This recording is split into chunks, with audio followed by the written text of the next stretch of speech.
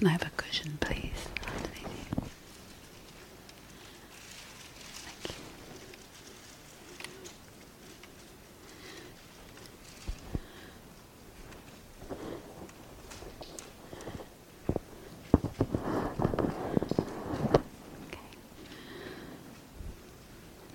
you.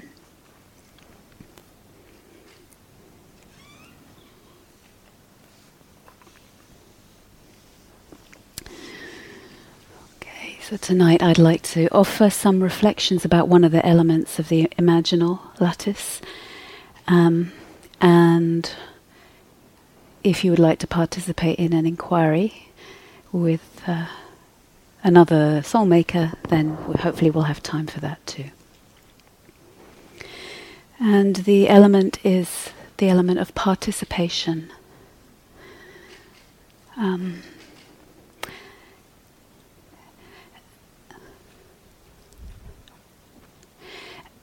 And participation has meant different things in different times in history, in terms of how one considers one's place with participating with sacredness or divinity. Right from, in the Western canon, from Plato's participating in the divine ideas. So I'm going to give a very, very brief history. Christian, I actually don't know what century, from Thomas Aquinas. Who knows what century he comes from? 12th? Okay, thank you. Thomas Aquinas, where he saw it more as existence. The fact of existing expressed a radical relational dependency on divinity. We could probably find many, many different logoi and ways of thinking about how we participate with what is more than us. Right? And maybe you have had experiences that point to certain kinds of participation in sacrednesses. No doubt you have. We can sometimes experience the dissolving of the self-sense into different kinds of onenesses as a kind of participation, even if the self kind of gets more and more kind of irrelevant along the way. One can experience, I'm sure I can't cover them all, but oneself as a kind of conduit or an empty vessel at times for what is more than me, or that divine intelligence to kind of see through one, so to speak. But the self-sense there again is not so important. Meister Eckhart in the 14th century considered the human imagination as participating through divine illumination in God's own thoughts, so that our imagination and its brightness is part of God's own thoughts. Has that occurred to you this week? Then if we jump through into the modern European era, where the self-sense starts to get much stronger, more autonomous, more discriminated in a way, that the self participates in the discovery of truth. It's a big, big endeavor of ours. And then in the postmodern sense, that disrupting of that and seeing the self actually participates in creating meaning, creating truth, creating all meaning for itself, actually.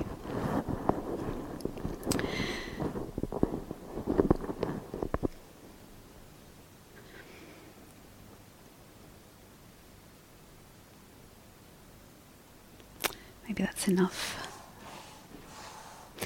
So in Soulmaking Dharma, what does participation mean? And you might have heard Rob say this is one of the hardest of the elements to articulate. It's very hard to articulate. And the reason I dare to try is because for me if I was to look at anything I've ever seen that has been compelling, for me there are many things, but this would be at the heart of what is most compelling and what I most want to find out about further. So I want to frame this firstly to say participation isn't a thing. And consider this talk or this idea is more as thinking about our poise as a human being, as a subject, as a meditator, our poise, the poise for participation. What kind of poise of our body, of our ways of knowing? What kind of poise of the imagination and the brightness of mind, the critical faculties absolutely necessary? What kind of poise of the heart?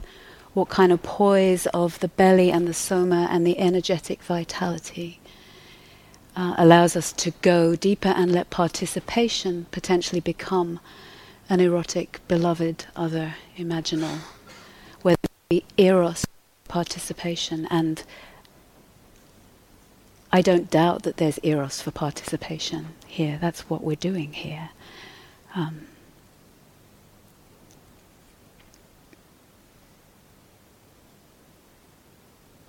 Poise, I like the word in English. Somehow it has a nice sound in the mouth.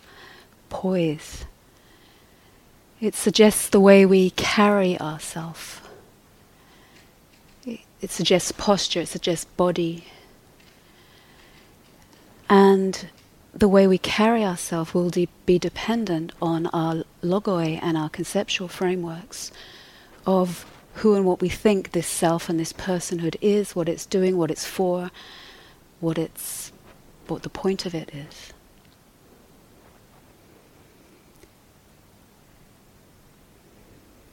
So I invite us into this inquiry tonight, as I do most inquiries. And you've heard me reel off the list of different ways of knowing. But I really encourage us to go further with those as we listen to what a poise for participation with sacredness how it might be known, and how we might know when we kind of move out of that or further away. Right? It's not like a binary, but further away from that poise of participation.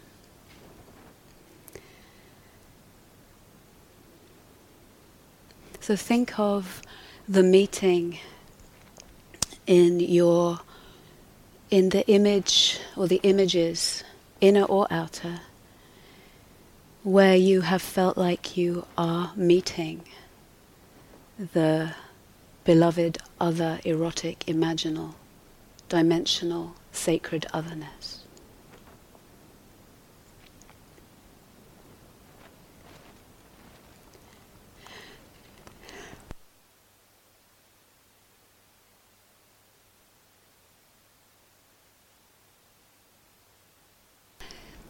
Bring to mind, if you will, think about such an encounter, we might say.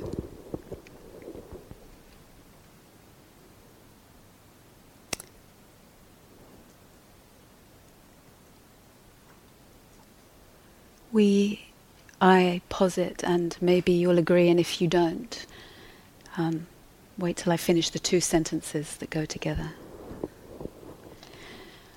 I cannot, or can you, maybe I should pose it as a question, can you say that you made up the image?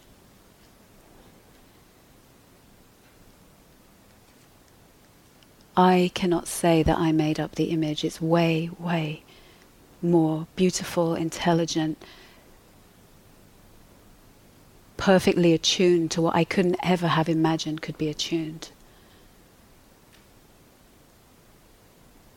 It would be way too much of a hubris of my postmodernness to say, yeah, I created that, I made that up. It's just, I cringe at the suggestion to assert that kind of creative function to myself. there's too much divinity in the other, too much dimensionality. And my humility tells me, this is more than me. And yet, I know that my ways of looking,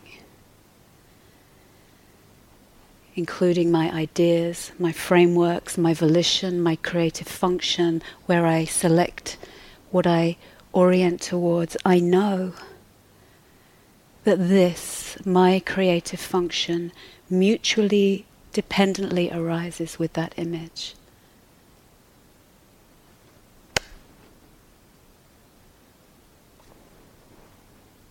What does that do to your sense of your participation?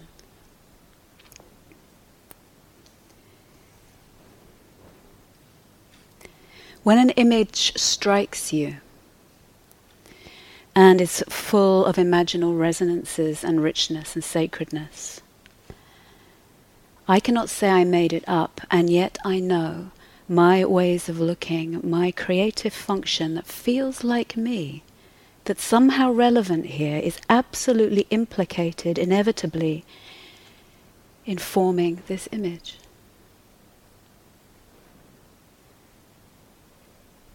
Even if, well, hopefully we can't wrap our mind around this part, sense right through the midline, sense in any way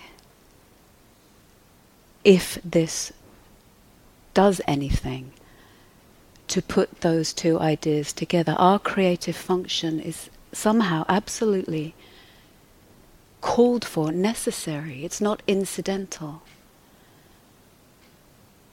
And yet I could bow in reverence to this otherness.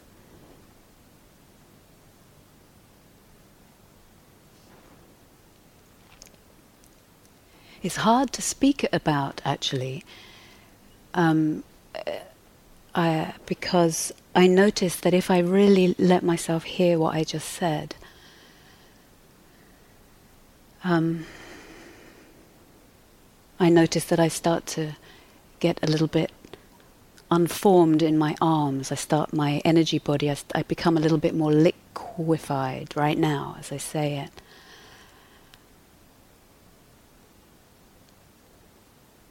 Which actually, now I let that happen, isn't that hard. But then what about the heart? What about if I breathe right through and into the heart as I hold those two ideas together? And you too, if you will.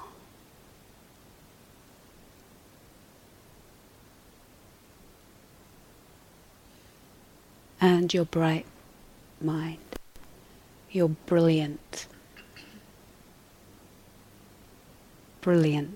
skull.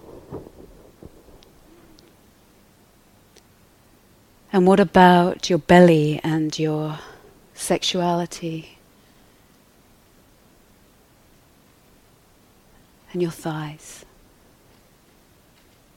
and your imagination?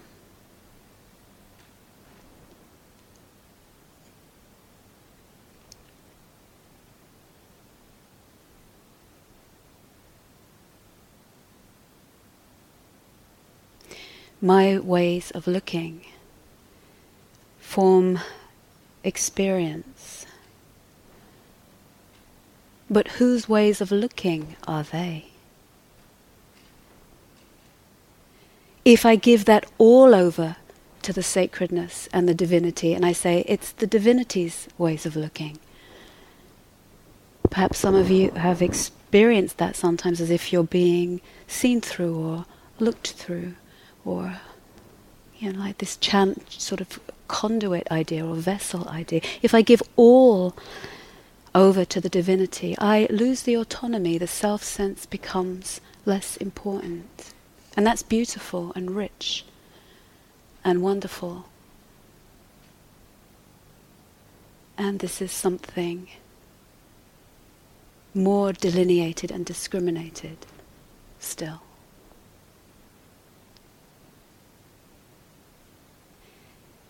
if I claim all autonomy and no divine otherness, I claim the creative function as mine, I drain the cosmos of their sacred depths.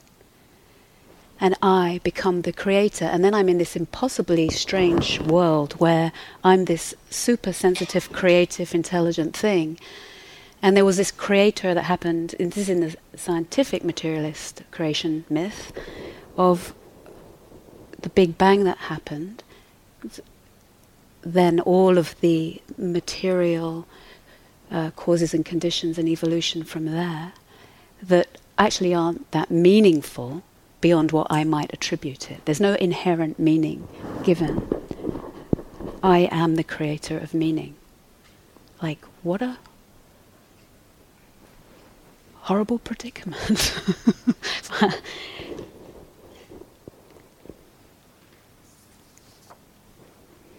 So we explored it this morning a little bit in the talk about logos. That my epistemic acts, my ways of knowing, my ways of coming into perception and knowing and perceiving and forming experience shape the malleable potentials of the world. The world is not out there. I do not, through my way of looking, add meaning onto a world that's already there. The mind and the world co-arising. The malleable potentials are equally this instrument of perception, and my way of looking reaches in and forms the poise that I carry all these ways of knowing through and with, and from that poise my way of sensing the world, what I see and how I see it and what I make of that, and the world that's made, co-arising.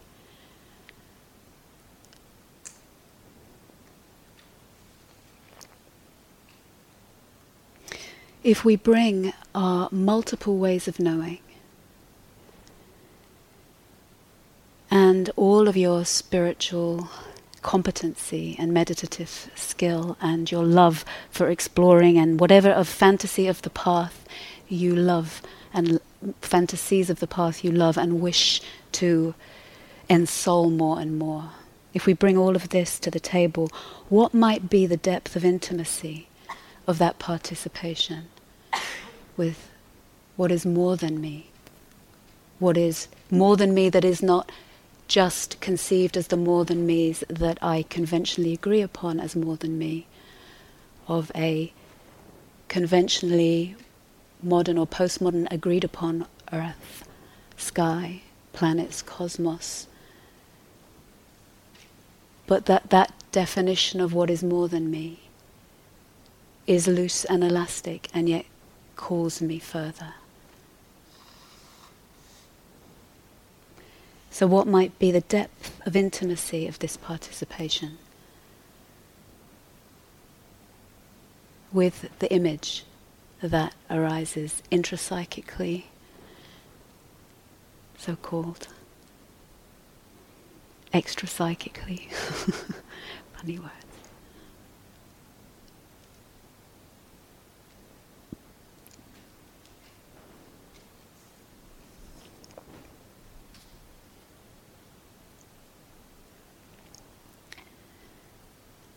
Maybe we could say that emptiness tells us that nothing is inherently sacred, because my way of looking may not make or shape a sacred world, may not make soul and beloved other and sacred cosmos. And yet, even if I cannot say one thing, I cannot give it the status or the reality status of saying that is sacred, that thing. I could also say that it is eternally and potentially sacred. It may not be inherently sacred, but it is eternally, potentially sacred.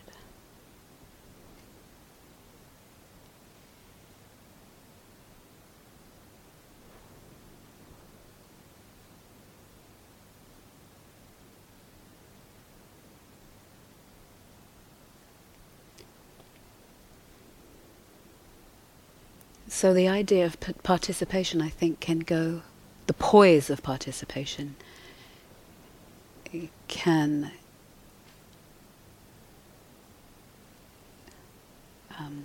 call us onward, is onward leading. Is onward leading.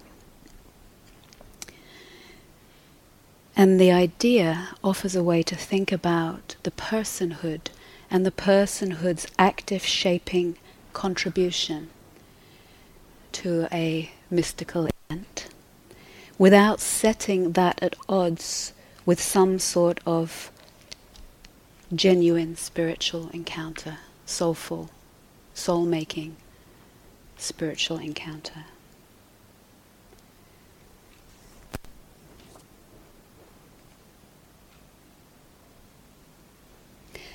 So, if you would like to participate, this is a kind of an open question. It's really to engage in any way whatsoever. It's really to respond spontaneously with whatever is up in the moment. And the intention would be to be in pairs, to sit opposite another, and have the repeating question. Did we use that already? Yeah. Have a repeating question form that's really for you to use the question as you wish. And the question is, tell me a way you participate.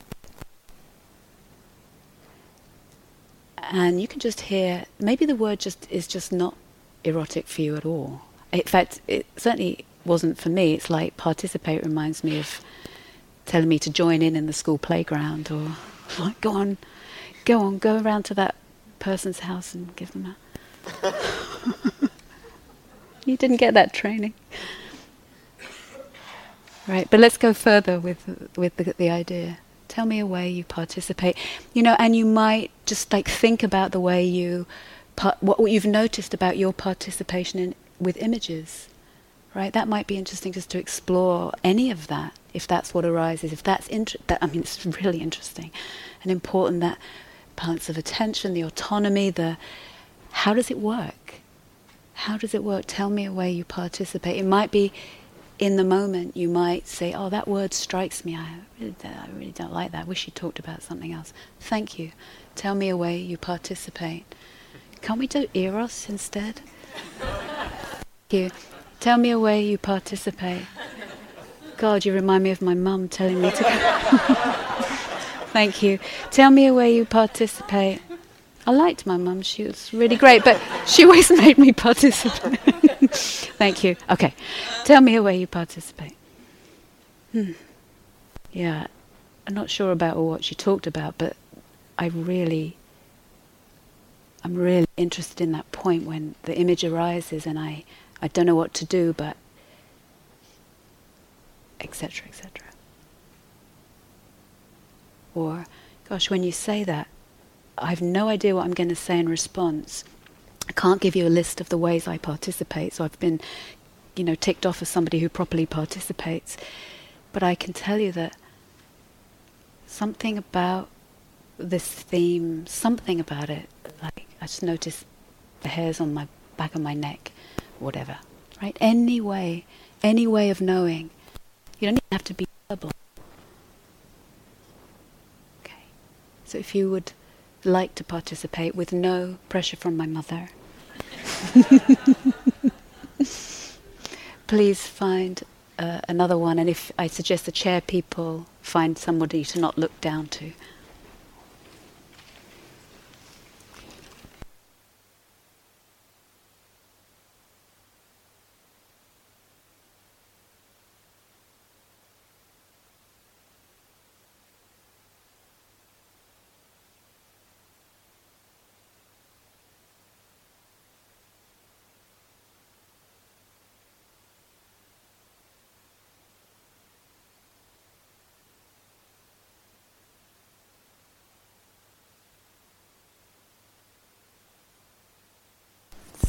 So there's lots of room if you're too bumped up against other pairs. And if you don't want to participate, in this activity, it's fine. You can do it with yourself.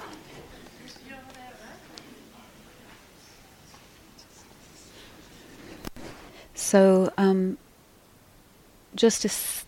say one more thing about the content. You can really go wherever you want with this question. You know, it doesn't have to be just intrapsychic images. I hope I made that clear. It can be with how you're sensing with soul, outside, inside.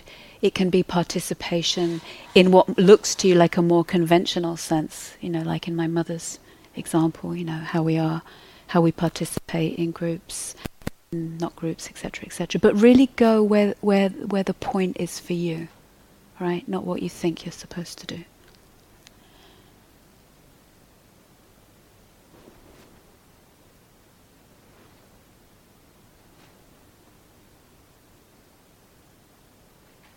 And opening the eyes, just establish with your partner who's willing or would like to respond first.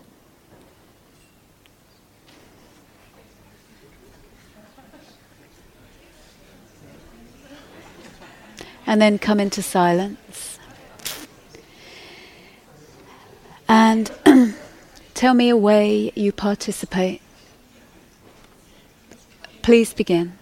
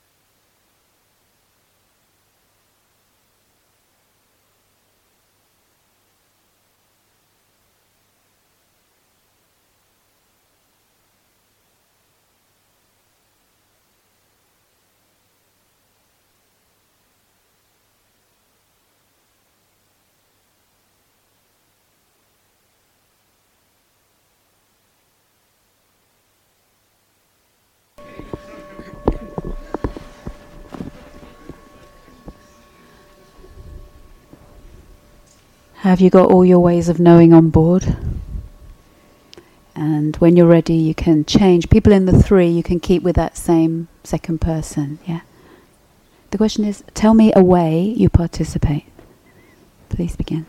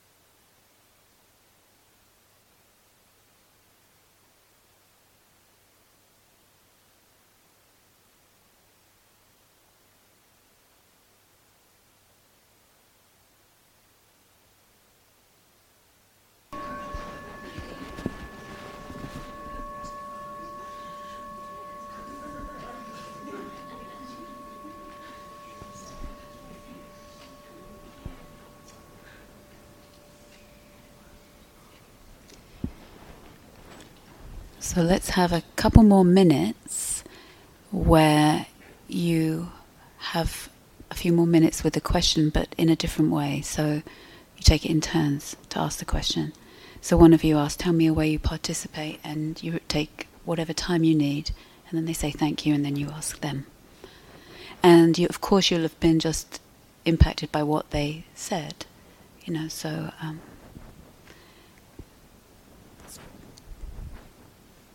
And the people in the three, you can go you can figure it out. Okay, let's take a few more minutes. Tell me a way you participate.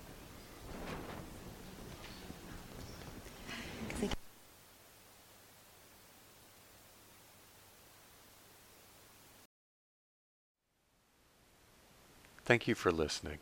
To learn how you can support the teachers and Dharma Seed, please visit dharmaseed.org/donate.